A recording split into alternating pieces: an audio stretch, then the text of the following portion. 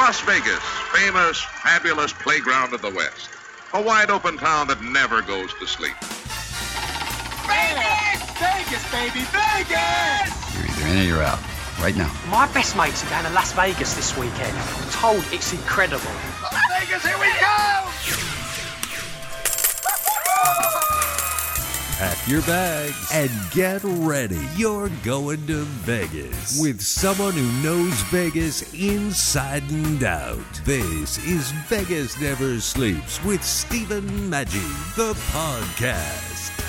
Las Vegas is just like any other big city in the sense that, unfortunately, when you have a lot of people, you're going to have a certain amount of homeless folks. It's just a part of life. Who's doing things about it? Well, there's a great story here in Las Vegas. His name is Tiger Todd, and Tiger came out of the electronics business to work with community heroes, and he helped transform over 30,000 homeless men and women into responsible, motivated, contributing members of society. And Tiger, I got to ask you, how do you get from working in electronics to doing this great work? I mean, was it something that had been calling you for a while, or did it just hit you at once?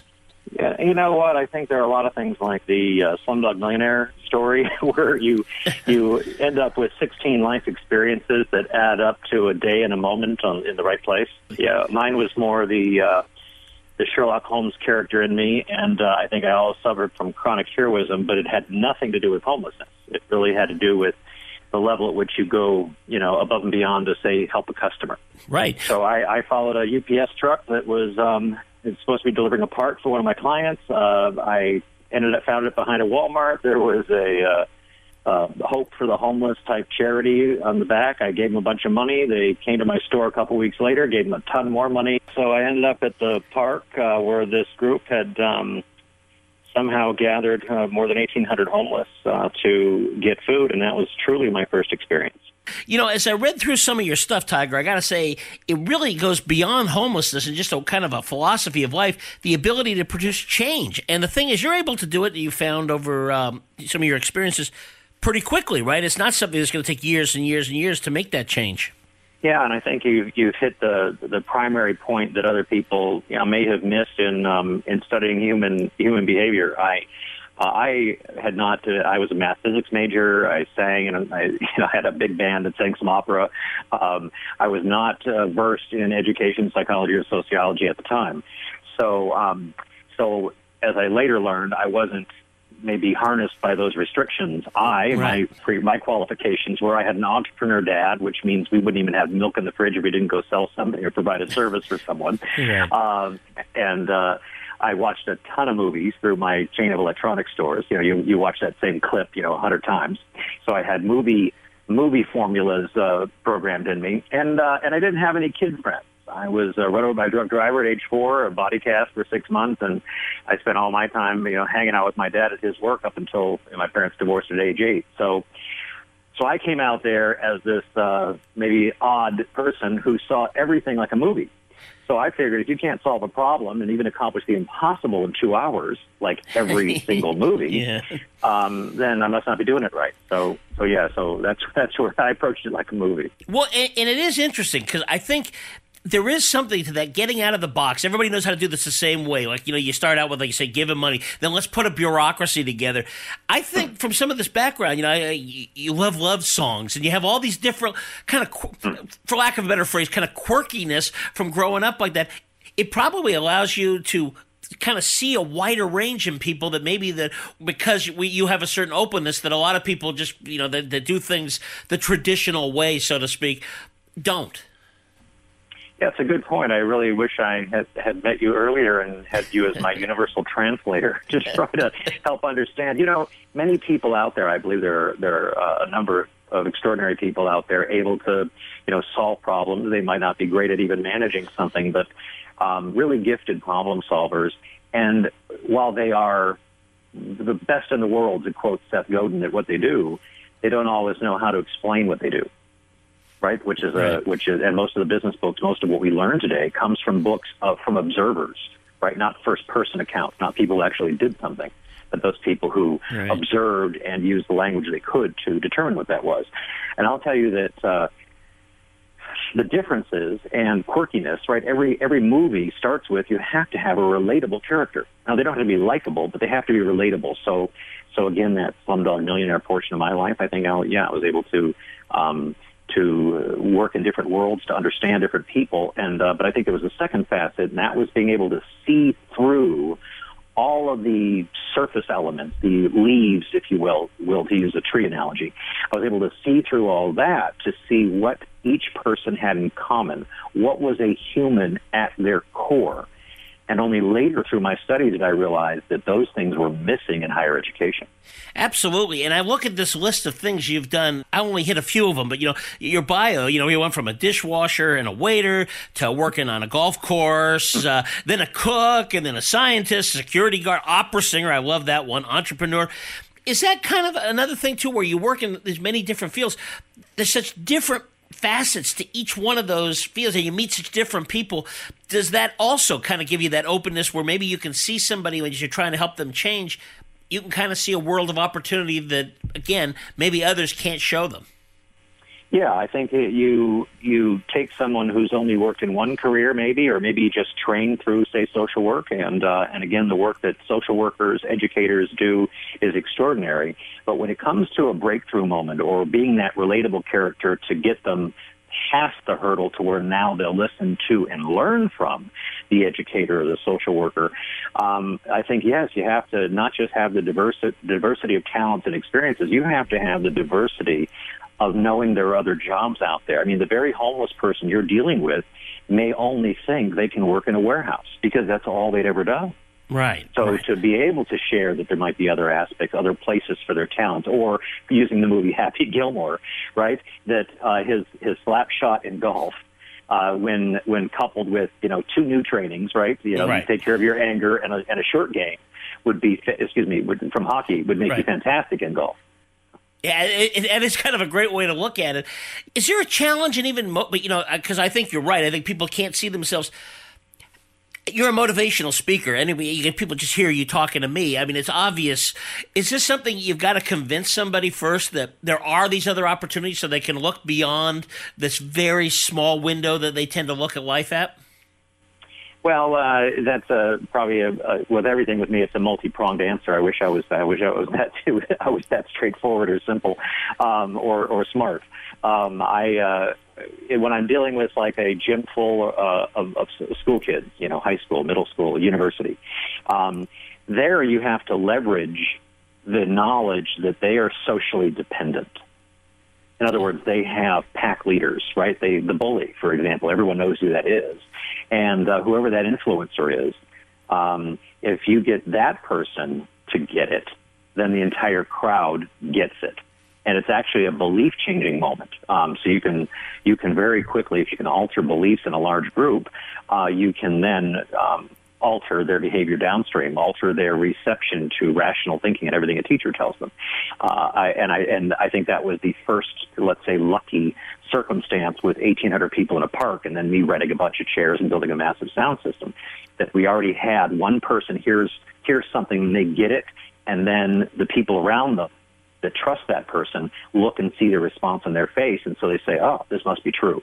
Right. And so we had a bunch of social proof that was effective. Well, and it's not just, it isn't like you're the homeless whisperer. I mean, you talk to a lot of people, right? I mean, it goes beyond that. I mean, this type of motivation, it's wonderful to help people that are particularly down on their luck, but even for other folks, this is something that translates across the board, doesn't it? I mean, you could get a bunch of business people in there and you get some middle managers in and really get to change the way they think.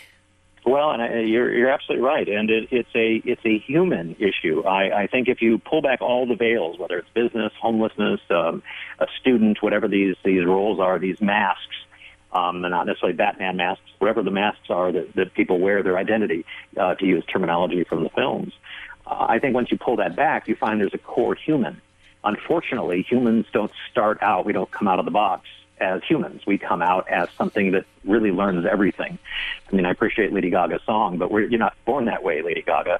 You learn and change into an engineer. You learn and change into a doctor or a marine biologist. Right. So, Yeah. So once you understand that we all have that core root ability to change, now you leverage that to find out, okay, what have they already changed into, and who or what do they want to change into from here? So yes, absolutely, it applies to school kids. That's how we found the 4 habits to homelessness, and the fact that 7th graders had already learned them, which means someone's teaching it without understanding that. We find large corporations now have a bunch of people who try to use habit 1. They want more money without adding more value, right? They don't take responsibility, Right. which then threatens the livelihood. So yeah, absolutely, these things are in common because they're human problems. Well, and as part of it, then, we kind of live in a society where there's more and more of a sense of entitlement as the years go on and as life becomes somewhat easier. Do you have to fight with that? Because as you're sitting there talking about adding value, I'm thinking, yeah, a lot of people probably don't realize that. They're just accustomed to being entitled to whatever they feel they're entitled to. Yeah, I just had a conversation at a business meeting just about an hour ago on this very subject. And one of the CEOs said, when did this start? And I'm not sure there was a ground zero for entitlement, and I'm sure there are several aspects of it. But if we think about the why, right, using what Simon Sinek said, to start with why did we start with why do we have an entitlement to begin with? And I think it's in every generation, we found hardworking, right, these American values or even old English values, whatever they were, that parent wanted the child to have a better life than they had. And Right. I think what happened is they didn't see the value of all of that challenge, which we now know from brain research grows myelin, grows your prefrontal cortex. And so by entitling, if you will, by giving without requiring earning, both to kids or through government services or however we did it, I think what we did is we stunted some growth of some key properties inside the human. And, your organization, it's called Hero School, and the concept of heroes seems like something that goes through on. This is something you're really teaching, right? I mean, obviously you're doing that through the movies, which I think is fascinating because, what better reflection of society over the decades than go through the movies, right? You can find everything there. So is this the type of thing of find those characteristics of heroes, what works, and become an everyday hero, or how does that go? That's a great question. I think that's how it's been defined in the last 20 years. When we founded the movement, Marvel was in bankruptcy, and when I reverse engineered the math from movies that happened pre all the hero movies we have, now of course that's used in every movie. My little math formula. It's funny, we see Einstein come up with a universal formula for energy. Right. And then you come up with one for human change, and then you say, well, no, that's too personal. We don't necessarily want to believe it. But business does, and the movies do. And so when we say hero, yes, we define a hero as someone who risks their life to help somebody else, right? Right. And which accurately defines a villain as someone who risks your life to help themselves, right? Right. So the difference is using Maslow's hierarchy of needs and motivation. One who is self-actualized and lives at the top of humanity wants to help somebody else first, right? Somebody who's at the bottom, which is animal nature, they want to help themselves first, right? Self-preservation. So that's maybe the first step. But what I noticed in the movies, and especially the ones, the 40s, the 50s, the 60s, even going up through in the early 90s and mid-90s, is that the movies that really connected with the human was a story about one person who underwent a change, a character change. Right. They would say it in filmmaking. They call it the character must change. And so Peter Parker, of course, has to change into Spider-Man. Happy Gilmore, loser hockey player's got to change into a golfer. And so we called it Hero School because it was the only school of its kind that produced change. Every other school seemed to only be producing growth. Right. So so I couldn't find it in psychology. So the accurate name for Hero School was to undergo the hero process, like literature 3,500 years ago, or the movies, and actually have someone change from a homeless person back into a citizen, not just be a homeless person with help in a shelter. So, and it doesn't necessarily mean that it's a superhero movie, because I'm thinking that would work even if you think of the old story Marty, where the guy finally gets comfortable with it. You know what? I am worth it. And that's a change. This is fascinating. This is fascinating stuff.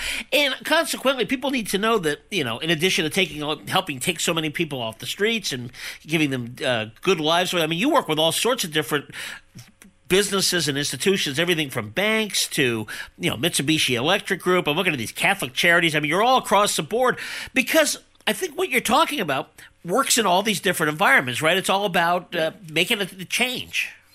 Yeah, it does, and I think when everyone struggles, and I'll just use the parallel. I mean, of course, this would work for Mitsubishi.